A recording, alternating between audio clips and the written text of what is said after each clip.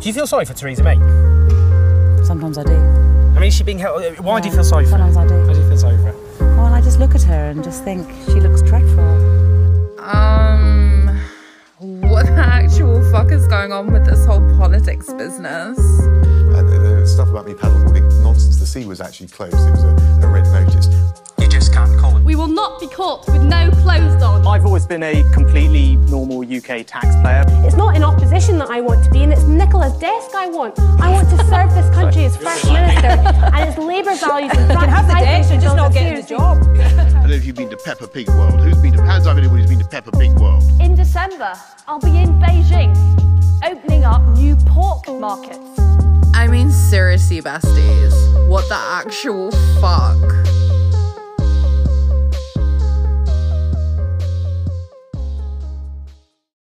Hiya, besties. I'm Jennifer Wan, and this is What the Actual Fuck is Going On with this whole politics business. I've had a bit of a busy week. You may have caught the bonus episode a few days back because a certain someone decided that they needed to be dreadful. So you can check out an episode solely dedicated to Boris Johnson being a mess. As always. But right now we're going to be talking about everything else that happened this week. So grab yourself a drink, a snack, and get comfy and cozy because we are about to dive into it.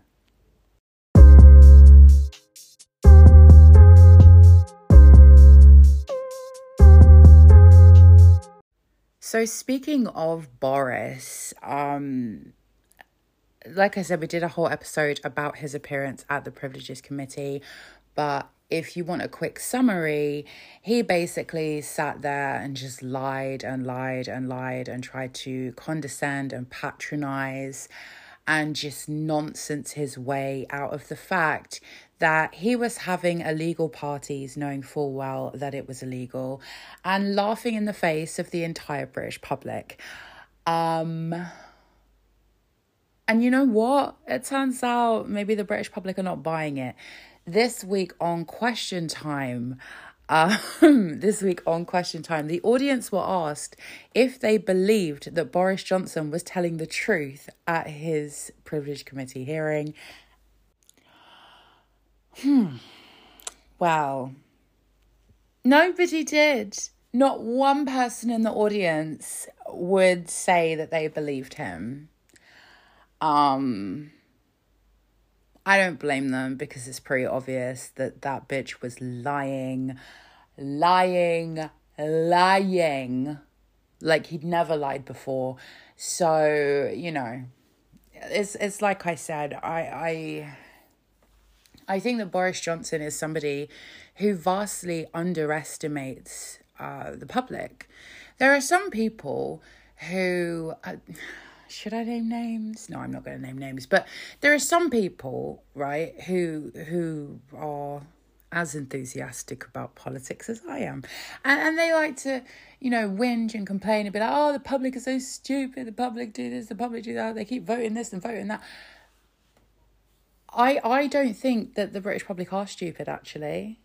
Is that a controversial opinion? Is that a hot take? I don't know. But I do think... Certainly, at least when it comes to Boris Johnson, the British public are absolutely, like, any illusion that they had that he was a good guy or he was a fun guy, he's Boris, he's one of the lads, it's gone. And they see him for exactly who he is. A liar, a schemer, a spoiled brat, and a complete mess who never should have been in power at all.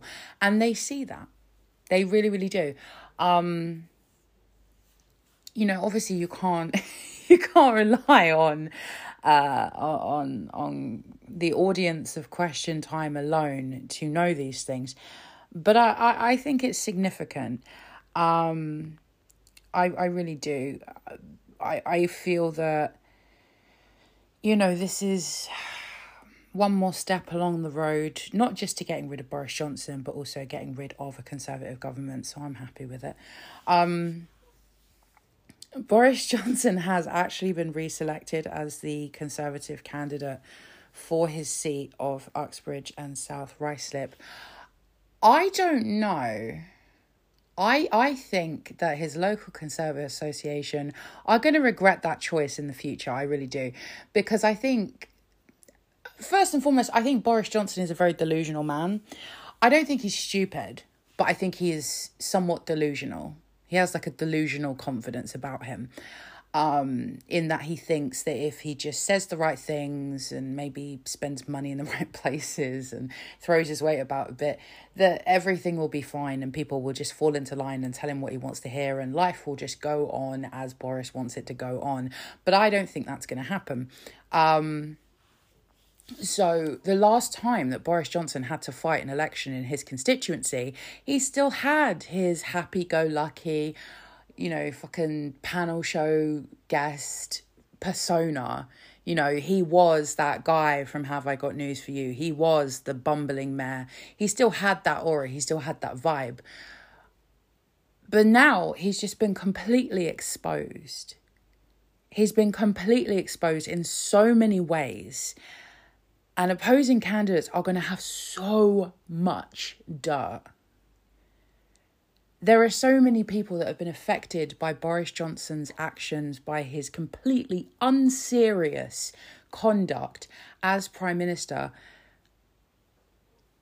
I mean, that's obviously going to play a part in this, I think. And, if he was good at his job on a constituency level, if he was working hard in his constituency, showing up for his constituents, being there, holding surgeries, meeting with people, sorting out their problems on a local level, he might stand a chance. However, every time someone looks into his work as a constituency MP, you find fuck all, because he doesn't appear to do any constituency work, really.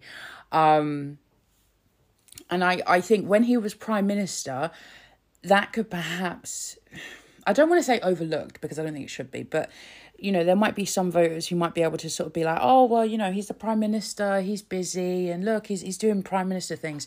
But now he's not the Prime Minister. He's just some random backbencher with an attitude. And I think that could be the thing that pushes these people over the edge. They've had to watch him fucking up repeatedly as Prime Minister, and then now that he doesn't have being Prime Minister to distract him from what should be his priority, his constituents, he still can't be bothered with them. So I think maybe he's got a lot of confidence and he ought not to have. But perhaps that confidence comes from the fact that he has a one simp army in the form of Nadine Dorries, because she was once again being incredibly unhinged in regards to Boris Johnson. I just want to know what the deal is with this. I just want to know. I just want to know. Like, what the fuck is going on with her? Somebody should just sit her down and talk to her about self-respect, about how to act in a public setting. Sit the girl down and make her watch Bridget Jones' Diary. Listen, you watch Bridget Jones' Diary as a woman, you will feel confident in yourself. You will feel good in yourself, and you will not take shit from anybody, and you will not allow yourself to be a doormat for some dumb idiot like Boris Johnson. I'm telling you. Listen, I'm sure it probably works for men too. If you're ever feeling a bit lacking in confidence, you don't believe in yourself, you need to watch Bridget Jones' Diary, and you will feel so good about yourself, because you'll be like, yes, I am Bridget, and I can be assertive, and I can be confident, and I can succeed in things. I can do it. I can. In fact, I may watch Bridget Jones' Diary after this. That's just popped into my head. I might do that. And also, just to link it back to politics, as everybody knows, Mark Darcy from Bridget Jones' Diary may or may not be, but I'm leaning towards maybe because it's funny as fuck, based on Keir Starmer, the leader of the opposition and the leader of the Labour Party. So it's just, I think about that all the time. But Nadine, she's not quite in her Bridget Jones era yet. She is, I can't remember the girl's name, but there's one of Bridget's friends who is always crying over her shit boyfriend, and he treats her really poorly, and she's always crying and screaming about how he's such a bastard. And I think the boyfriend's name is Trevor. And the lady is played by the woman who's Moaning Myrtle in Harry Potter. And she's the one who's in love with Tommy Lee Royce in Happy Valley. I'm so sorry to that lady, but I cannot remember her name. But anyway, the point is, this lady's always whinging and crying about her shit boyfriend. And I feel like that is where Nadine is. And she needs to level the fuck up and get into her Bridget era. Because, girl, this is just sad at this point. She's, like, obsessed with him. It's giving Paparazzi by Lady Gaga, but, like, unironically, which is really sad. Like, it's really fucking sad, actually. But she was on Friday Night with Nadine, the best Friday night show that is made by a cringe person who is also an MP, who is also from Liverpool and once inexplicably qualified to work as a nurse, who is called Nadine. So she was on Friday Night with Nadine, and she was just losing her shit about Boris at the Privileges Committee. She was insisting that it was all a setup, it was all a scam. Oh, the committee was never going to find Boris innocent. Well, darling, I mean, he literally did mislead the House, you know? Parties were happening in his house. He was in attendance at some of these parties, but he stood up in the House of Commons and said he didn't know nothing about it. So, yes, he obviously misled the House. So, technically, she's right. Technically, she's right. The committee was not going to find him to be innocent because it's obvious that he lied. But the committee was, you know, their findings are not based on the fact that they're corrupt or anti-Boris. They're based on the fact that he's a fucking idiot who literally got himself into this situation through sheer arrogance. Sheer fucking arrogance. There is no way that people can be having parties in your house where you live, and you can attend some of these parties. You can be photographed at some of these parties. You can have your spokesperson go out and joke about how to respond when the press find out about these parties. And then you stand up. You stand up in the House of Commons and say, I didn't know nothing, Governor. Of course they're not going to find you innocent because you're obviously guilty. But of course, Nadine, she doesn't quite get how all this connects. So she's just screaming about how it's all a fucking conspiracy. Girl. So embarrassing. So fucking embarrassing. So she was on TV. Wow. I mean, it's talk TV, is that? I mean, it's real TV, but like, is it? Screaming her conspiracies about her precious bean, Boris. It's quite interesting, actually. There was a moment in a recent evidence session for the Digital Media and Sport Select Committee, and they asked, they effectively asked Ofcom, hey, it's pretty much a breach of rules for Conservative MPs or any MPs to be interviewing each other on TV, and yet Tories keep doing it. Are you going to do anything about that? And Ofcom were basically like, what? I'm sorry, you want us to do our jobs as a regulatory body? What the fuck? Wow, that's wow, okay. Fuck. Well, fuck you, John Nicholson. Like, it's not like he's making an audacious request. I think it's a fair point. I mean, we've had, obviously, Nadine is doing her thing. Esther McVeigh is a TV host now. And, you see it a lot on GB News, Talk TV. You'll see Tory MPs interviewing Tory MPs. You'll have Tory MPs interviewing their own government's ministers, giving them lovely little softball questions. And this is going out on television. And I'm sorry, but that's obviously not right. But Ofcom are like, well, I don't know. Fucking hell. It's just ridiculous. Speaking of ridiculous and also MPs on the television, Lee Anderson, the Conservative Deputy Chair, is also on the television now, as you may have heard. And it turns out he will be earning £100,000 a year for 8 hours of work a week, hosting a show on GB News.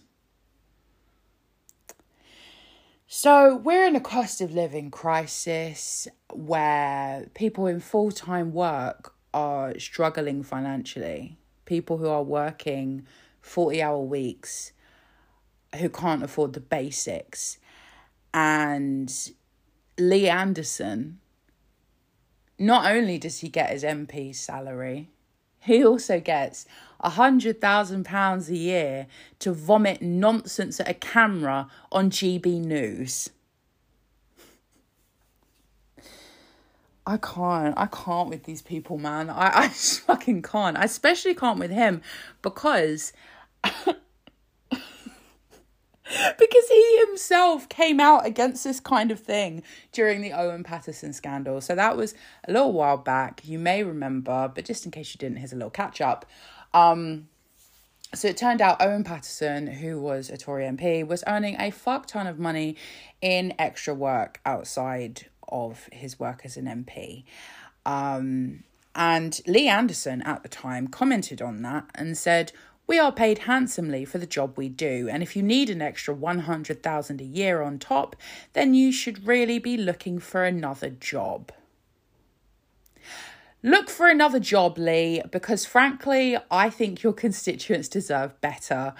I mean, this shit it's obscene.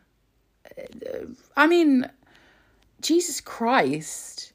And I do think we ought to be concerned about the fact that these channels, especially stuff like GB News, but also to a lesser extent, because they do have like proper actual people on there sometimes, Talk TV, have effectively just become vanity channels for Conservative MPs. I mean, this is just... what the fuck, man? What the actual fuck? But speaking of Tory MPs, as well as one independent, seeking out extra jobs and extra money. Oh, girl. These greedy pigs. Oh, my God. So, led by Donkeys, which is a campaign group that I think kind of started off because of Brexit, and now they do all kinds of things. They decided to basically set up a sting operation. They were like, it's time. We're going to trap some people. I'm living for it. I think it's funny. I mean, in a sense, they're telling us things we already know, because I think everybody knows that there are a number of MPs who are, as I said, greedy pigs. And they're just out for whatever they can get. So maybe we're not learning anything new, but I do think it is important to keep reiterating that message. There have been some people that have criticised them for this and said, oh, it's not that sensational. We all knew that they were on the take. And I'm like, yeah, but, the more we can keep this going and keep making people aware of this, the better things will be. I think people should know these things, so I'm okay with it. I vibe with it. So they set up a fake company a fake South Korean consultancy company, and they set up like this whole thing, and they were trying to interview MPs for jobs at this fake company to find out basically whether the MPs would take these ridiculous fucking fake made up jobs. To be quite honest, a lot of consultancy work that MPs do is bollocks. It's complete nonsense. So, you know, I do feel that we need to know about this. I think it's fair for us to know. So, there were a number of MPs who were approached. One of the biggest names was the world's biggest attention seeker and perhaps the greediest pig of all, Matt Hancock. Yeah, there's a surprise. Matt Hancock interviewed for one of the roles at this fake company, and he said that his rate of pay would have to be £1,500 an hour.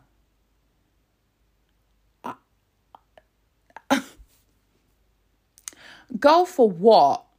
I'm sorry, but for what? For actually what?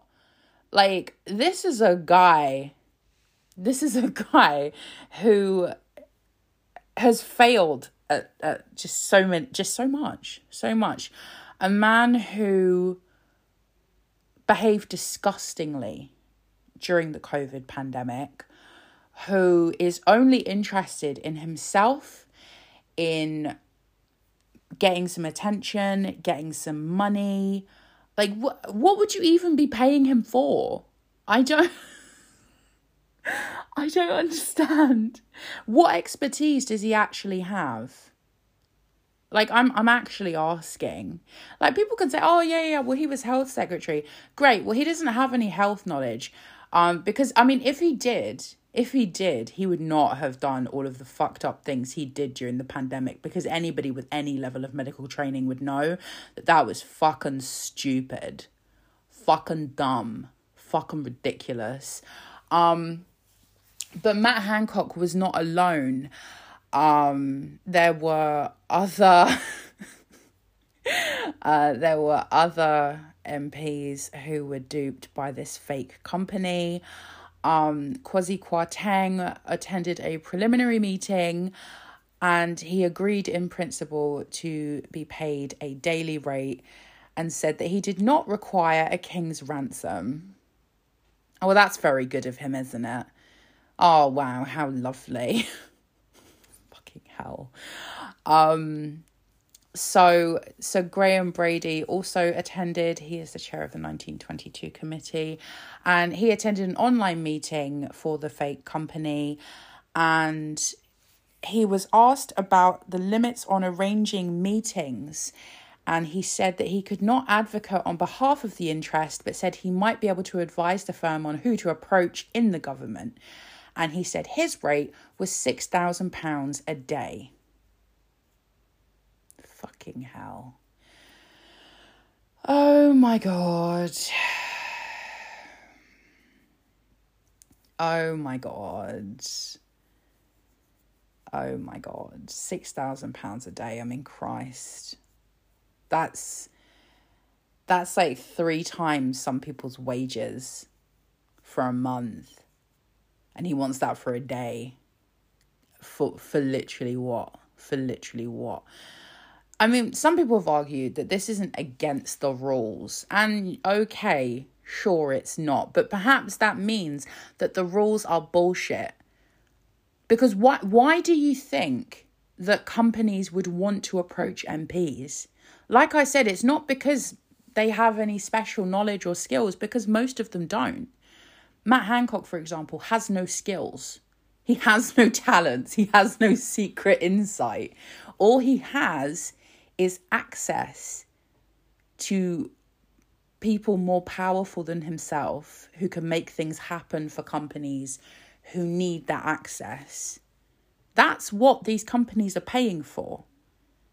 And I'm sorry, but it isn't right that companies should be able to buy access like that. Yeah, okay, so some people might say, oh, well, it's within the rules. Well, the rules are broken then, aren't they? I mean, it should not be so easy to be able to buy access if you have enough wealth. It shouldn't be. And the fact that there are so many who are keen to keep things that way, to me, is very telling.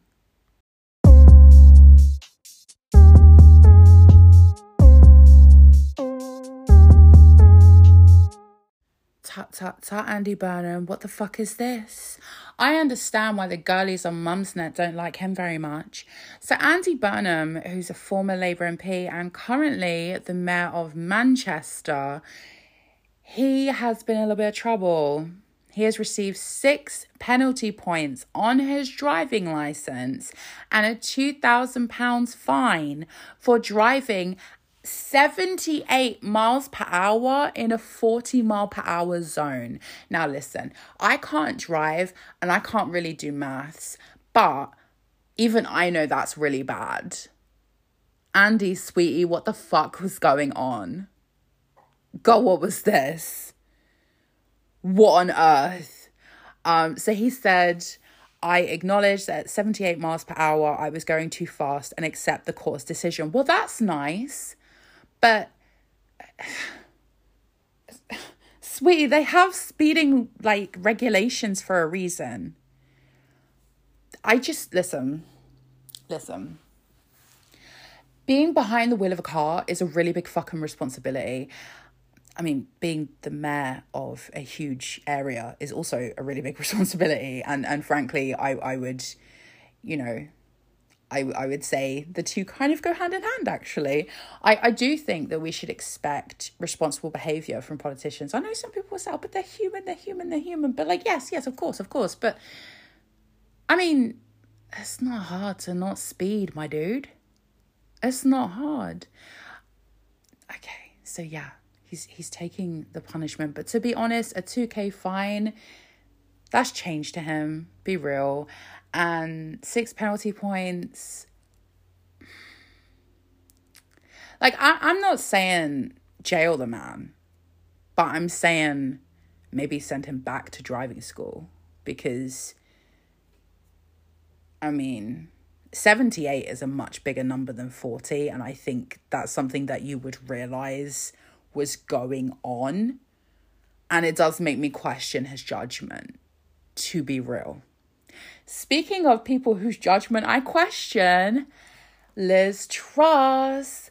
Elizabeth is back in the news. Did you miss her? She certainly missed the attention. So Liz Truss, former Prime Minister, Queen of Disaster, has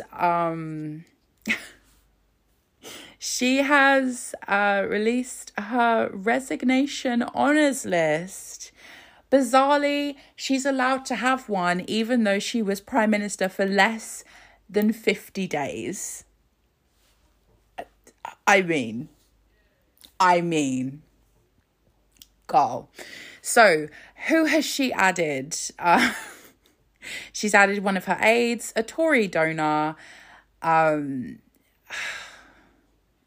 of the senior people in the IEA, and oh my God. Who was an advocate for Trussonomics, which, lest we forget, literally crashed the economy, and Brexit enthusiast, I guess, Matthew Elliott. So they're all being shipped off to the House of Lords to effectively just have a really luxurious life and occasionally have to turn up to vote if they feel like it. But if they don't feel like it, no bother. Listen, reform, maybe even get rid of the House of Lords. I'm kind of leaning more to get rid of, to be honest. But I'm just saying, this is fucking ridiculous. So, the idea that prime ministers get to just chuck people into the House of Lords when they resign is stupid anyway. But especially someone like Liz Truss. She was prime minister for 5 minutes.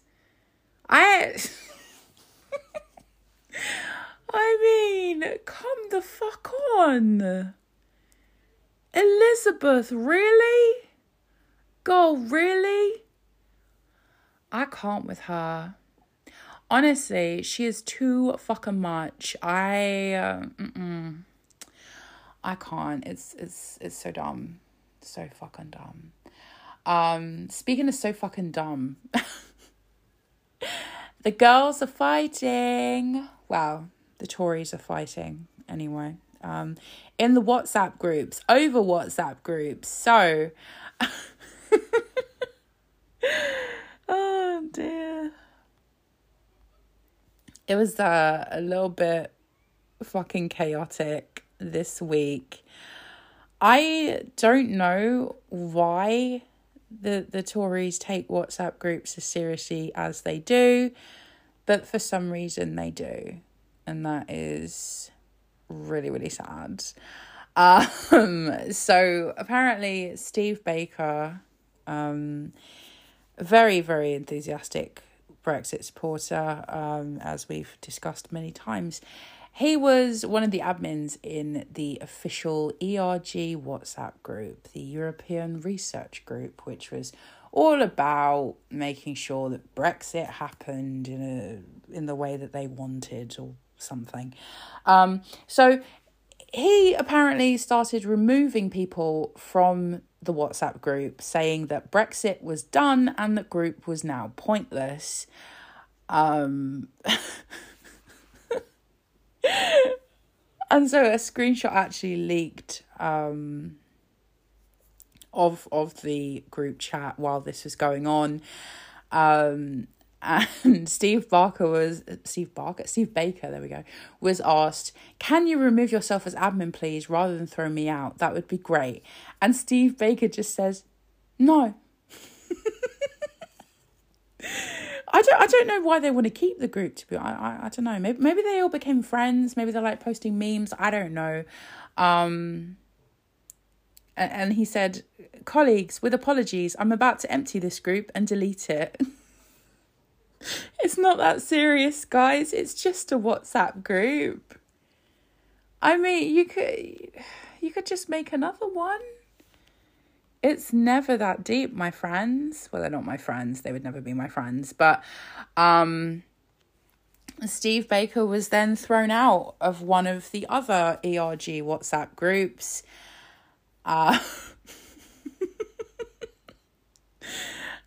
With a source apparently saying, "With the best will of the world, Steve has moved on." Is this what Tories do in their spare time? Get really, really uppity about WhatsApp?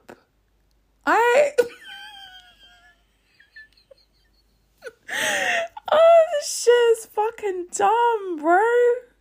So fucking there are people with real problems, and these bitches are crying over WhatsApp groups. I can't. Okay, so let's get to someone who's actually, doing serious adult things, because she's a serious grown-up. So this week was Nicola Sturgeon's last week as First Minister. It was a little emotional. At Holyrood, I'm not gonna lie. So she had her last First Minister's questions. There was some drama because there were protesters in the chamber, and they started yelling Humza Yousaf and Ash Regan for some reason, but the feed cut out before you could hear what they said, so you could just hear them shout Humza Yousaf, Ash Regan, and then it cut out, and I was like, oh, I kind of wanted to know what that was about, but okay, girl, all right, bye. But then they got back. So it was an end of an era moment. I'm not gonna lie. It was a little emotional for me, because, it was just a big thing. It was a big thing. She gave some remarks as well, talking about her career, thanking all of the people that had helped her along the way. And there was kind of this weird juxtaposition, because this, she gave those remarks after First Minister's questions. And before that, in sort of the last moments, Douglas Ross, the leader of the Scottish Conservatives, he was being his usual classless self, having little digs, being a little bitch as per usual. And then he tried to be all nice for a second after she, gave her sort of final speech. And in response, as, leader of the opposition, he's kind of trying to be a nice person. And then it seemed to just get away from him, and I think he just sort of gave up on that, which makes sense. It's just the kind of guy he is, I think. So we've got a couple more days to... Well, the next time you hear from me, there will be a new leader of the SNP. So I guess we'll see what's happening with that.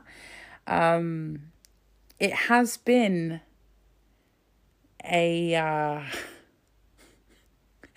interesting time, an interesting leadership contest, and it's coming to a close. So we will see what happens in the next few days. Who's going to be the new leader of the SNP? We will find out. And on a completely different subject, I have to tell you this because this killed me when I saw about it. It absolutely just destroyed me. So apparently, Conservative MPs are incredibly angry that Google's new AI chatbot has said that Brexit was a bad idea.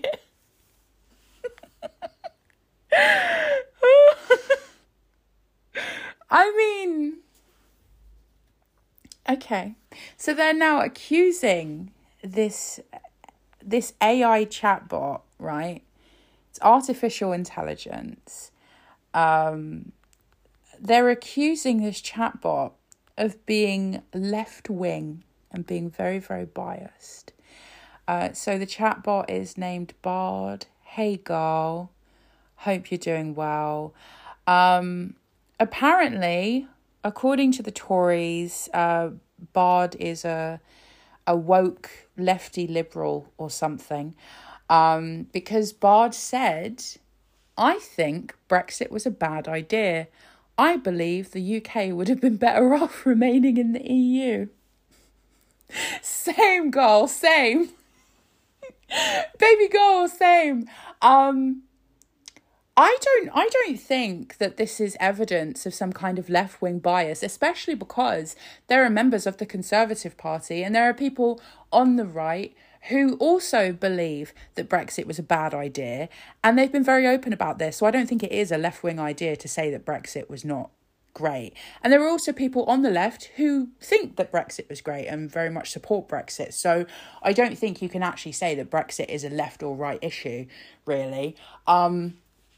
But on top of that, I would assume, not to pretend I know everything about chatbots, because I don't, but I would assume that the chatbot uses, sort of information that's out there to come up with answers and responses. And so, given that there is a lot of evidence that actually the UK is in a much weaker position post-Brexit, I guess it makes sense that an AI chatbot would decide that they think Brexit was bad and that the UK would have been better off in the EU because, well, all the evidence we have kind of points to that being the truth. So I just want Bard to be left alone. She's not doing anything wrong. She is just living her best life and she deserves peace and quiet. So leave her the fuck alone, Tories. I don't care that you're mad at her. She did nothing wrong.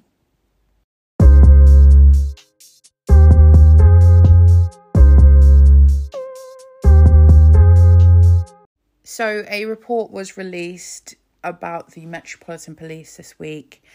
And for some people, obviously it covered some ground that they were already familiar with. Things like institutional racism, homophobia, misogyny within the Metropolitan Police,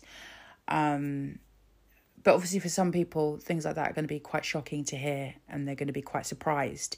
And I understand that, and I don't judge those people, because I think sometimes, well, just generally, everybody has different experiences, you know, with the police. One of the things I remember when it comes to the Metropolitan Police is when I used to live in London, I would quite often get searched by police officers for literally no reason. I don't have a criminal record. And I don't buy that I constantly looked like a suspect. So I would effectively be being searched for no reason. But of course, the reason was that I am, you know, I'm mixed race, I'm an ethnic minority. And so in the Metropolitan Police's eyes, that makes me more likely to be doing crime. So one of the things that was quite common is that if I were with a white person, they wouldn't be searched, but I would. And the police would come up with some kind of reason as to why that was happening. And the white person that was with me would always be very shocked and upset by that, and wouldn't understand why I was trying to tell them to leave it and not make a big deal out of it. Because I knew that if they did, number one, it's going to get worse for me. And number two, they could get themselves hurt or in trouble too, and I didn't want that. But it's hard when they're having a different experience to me, and then they're suddenly confronted with this horrible thing, and they want to try and help, but they can't, and they don't know how, and it's all horrible, and it's confusing. So I think for some people this was definitely a wake-up call, something that very much shocked and surprised them. But for quite a lot of us, it was stuff that we already were aware of. Suella Braverman, however, the Home Secretary, is living in a delusional land. So the report stated that the Metropolitan Police was institutionally racist. Now, this has been something that has been said about the Metropolitan Police, as well as other police forces, for a very long time, primarily because it's the truth. You know, this is the same police force that, rather than investigating and trying to find out who killed Stephen Lawrence, they harassed his family, who had done nothing wrong. They harassed the grieving family and bothered and stalked them basically for years. His grieving family, instead of finding out who murdered him. Like, come on. Obviously, it's a high rate of violence and attacks from police effectively against ethnic minorities. Of course, we're more likely to be stopped and searched or asked questions for no reason. And so I'm sorry, but I find it hard to believe that that's not institutional racism. And you know, this report was not put together in like 5 minutes on a shitty little PowerPoint or something. This is something that obviously a lot of work went into. So, you know, I would think that the Home Secretary would have the humility to take it on board and say, okay, how can we learn from this? How can we be better? But no, she's living in denial. And she said that she refuses to accept that the Metropolitan Police is institutionally racist, and that she believes institutional racism to be a politically charged term. Girl, shut up. Girl, shut the fuck up. Shut the entire fuck up. Come on. Like, I get it. She's the Home Secretary. It looks bad on her if she concedes and says, yes, institutional racism is obviously visible here. We need to do something about this. But at some point, you have to realise that you need to stop going into defence mode and go into right, we need to do something about this mode. I can't think of a word for what that mode would be, but still.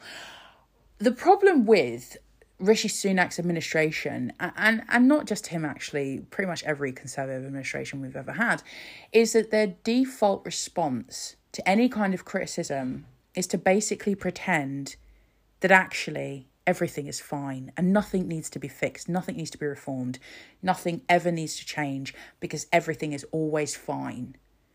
And so nothing gets better. People would have a lot more respect for Rishi Sunak's administration if they were honest and they were open and they said, okay, this is wrong, this shouldn't be happening, and we're going to do something about it. There was a moment in Prime Minister's Questions where Keir Starmer asked Rishi Sunak about effectively joining him to try and reform the police and reform policing in the UK so that things are better, fairer, victims of crime get the help and support that they need, crime rates can go down, innocent people are not being bothered, all of these things that basically need to happen so that we can, as a public, regain trust in the police again. Because whether the government wants to admit it or not, a lot of trust has been lost in the police across the UK for a number of different reasons. I mean, institutional racism being one of them, of course. Don't forget the homophobia, the misogyny, heavy-handed policing for no fucking reason at points during COVID, as well as the police basically ignoring the government, blatantly breaking the law at many points. A lot of people don't have trust in their local police forces or other police forces across the UK. And so it would make sense for the Sunak administration to want to do something about that. And Keir Starmer, he was extending an olive branch. He was saying, come on, let's work together on this. Look, we've got ideas. Listen to us. Take it on board. And Rishi Sunak, he just didn't want to fucking listen. He just kept banging on about everything being fine. We're doing this. We're doing that. There was nothing in there that would actually make things better. Nothing Rishi was saying would make things better. It was just nonsense. And it wouldn't be seen as weak for him to want to work with anybody who wanted to help to make things better. It would actually be seen as very strong, but he's too thick to see it. He's too dumb to fucking see it. And I don't even know what to say. Speaking of Tories that are too thick, too dumb, Angela Kilmartin, who is a councillor in Essex, and she's a Conservative councillor, has been suspended. I'm sorry, this is so... I can't. She's been suspended after posting online this: I don't want pride sex flags along my high street. I don't even want heterosexual flags along my high street. Sex is for the bedroom and private life, not for displaying preferences in public.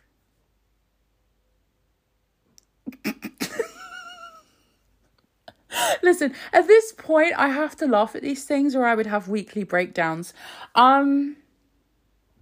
Okay, sweetie. First and foremost, pride flags are not actually,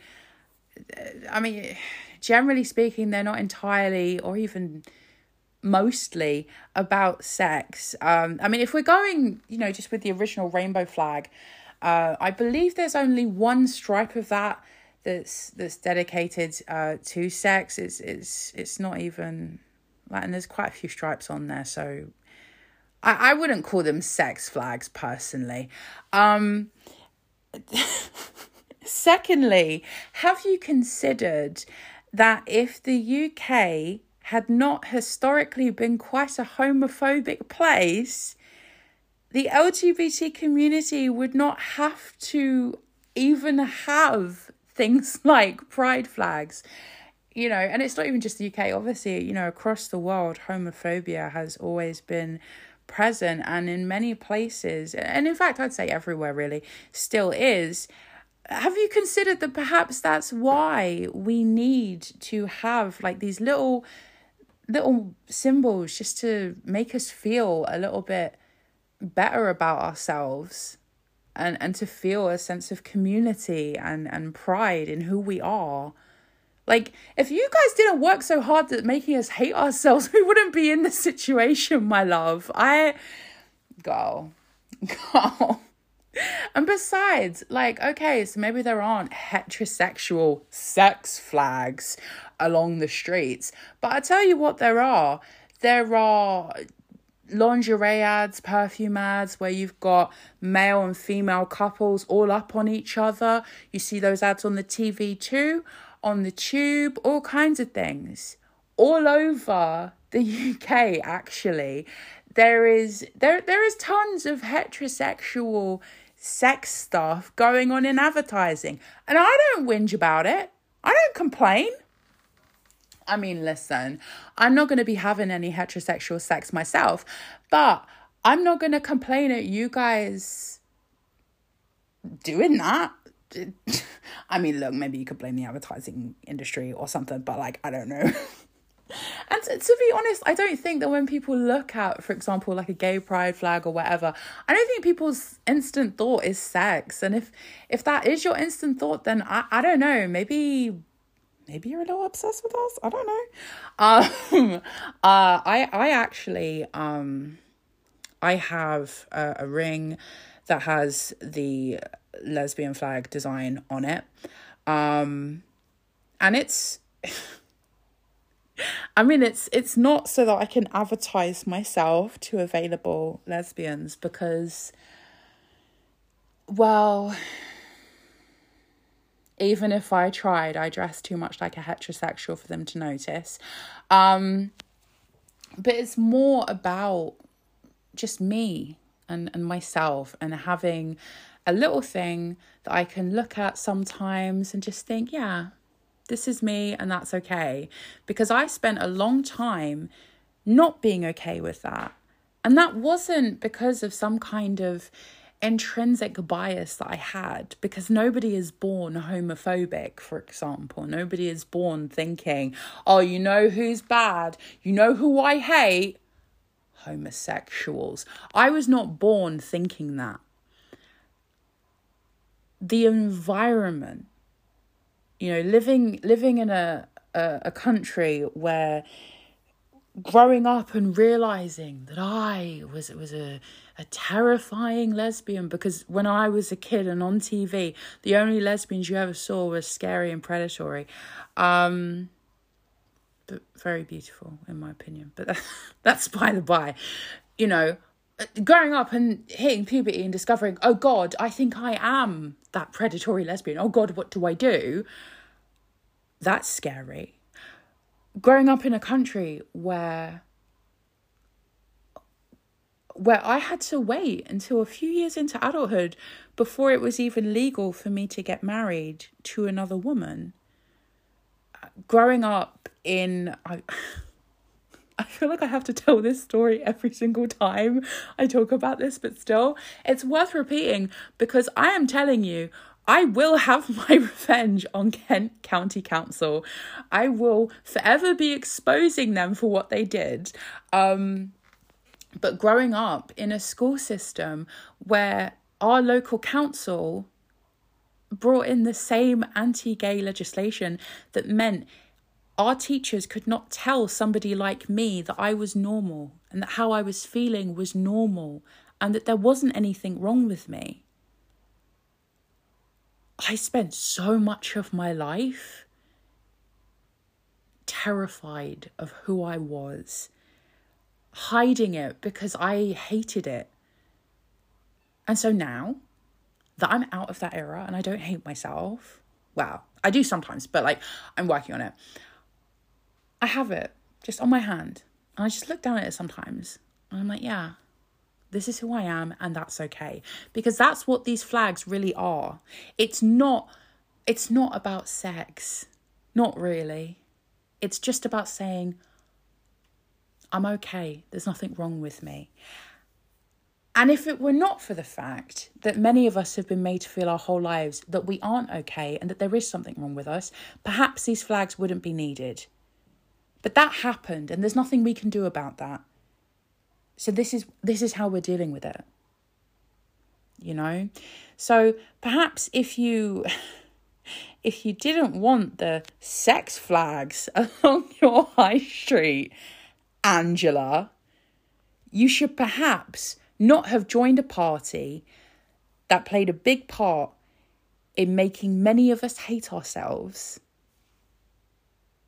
And then they wouldn't be necessary. Girl, I'm just saying. But she's planning to step down as a councillor anyway, so the alphabet mafia strikes again.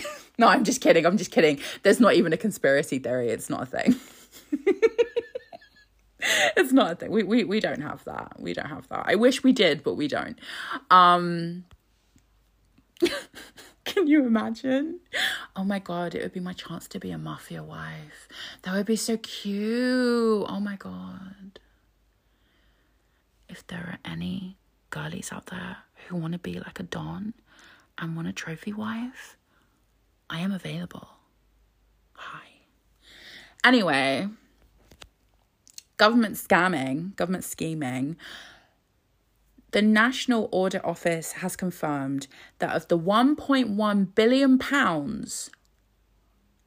that was given out fraudulently or in error to companies from COVID grants, only £11.4 million has actually been recovered. So that's only 1% of stolen money. Over £1 billion of stolen money that Rishi Sunak happily gave out when he was Chancellor. Only 1% of that has actually been recovered. So when the government talks about how they can't give proper pay rises to our public sector workers, they can't invest in our schools and our hospitals and transport and things like that, I feel like we should remember that. The government was happy to just throw away over £1 billion and just give it to people randomly who obviously didn't need it. And who made those decisions? Rishi Sunak. He was at the top of that particular giving tree. I can't with him. I can't. It's non-stop scamming and scheming from this man. He really benefited from the fact that the Tories were effectively desperate for a leader after the disaster that was Liz Truss, because I don't see it happening for him any other way apart from the Tories being desperate, to be honest. And TikTok, does that tie in? I mean, there are plenty of desperate people on TikTok. I don't know. So TikTok is going to be blocked from parliamentary devices and the wider parliamentary network over cybersecurity concerns. Okay. I don't really use TikTok all that regularly. It's not really an app for me at the moment, I don't think. I do know that quite a few Tories are on TikTok and they're pretty mad about this. I know Grant Shapps posted a little attempt at a meme, I think. It was a clip from some movie with Leo DiCaprio. I have not seen that movie, so I don't know the context. And he was yelling about how he wasn't going. So I think it was Grant Shapps trying to say, I'm not going to leave TikTok. And it's like, okay, bitch, you could just like not leave TikTok. You didn't have to try and be funny, but okay, work. I mean... Okay. Even if all government MPs were banned from TikTok, I don't really feel that anything would be lost.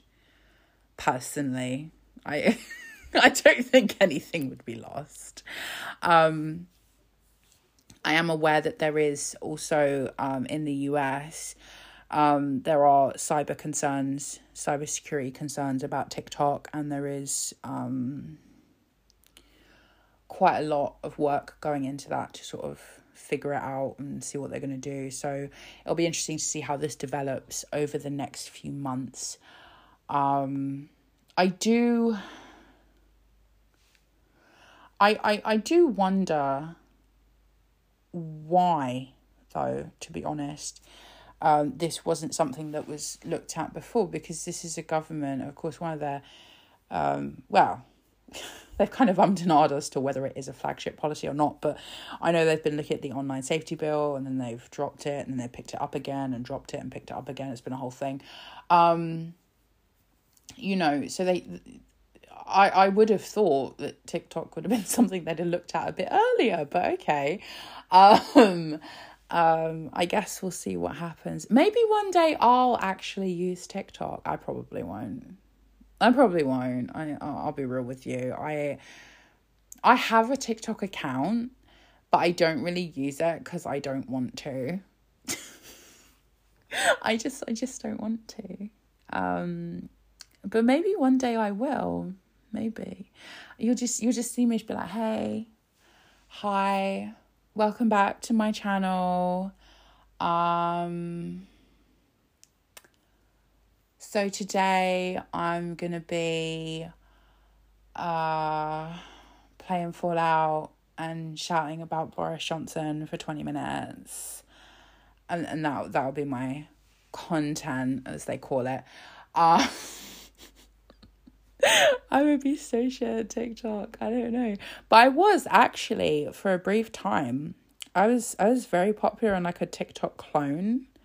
It was very big in India, but then the app shut down, which is annoying because I had like almost 1 million followers.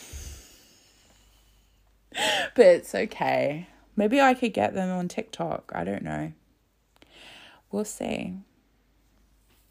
You could switch out like the unhinged ramblings of Grant Shapps for the unhinged ramblings of me. Wouldn't that be a treat?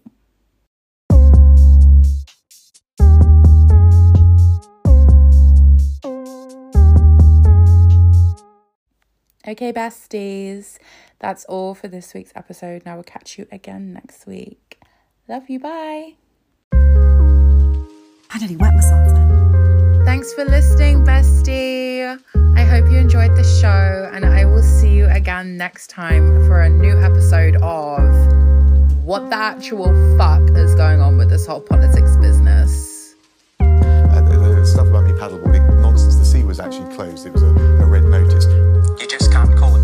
We will not be caught with no clothes on. I've always been a completely normal UK taxpayer. It's not in opposition that I want to be in, it's Nicola's desk I want. I want to serve this country as First Minister, and it's Labour values and You can have the desk and just not get the job. I don't know if you've been to Peppa Pig World.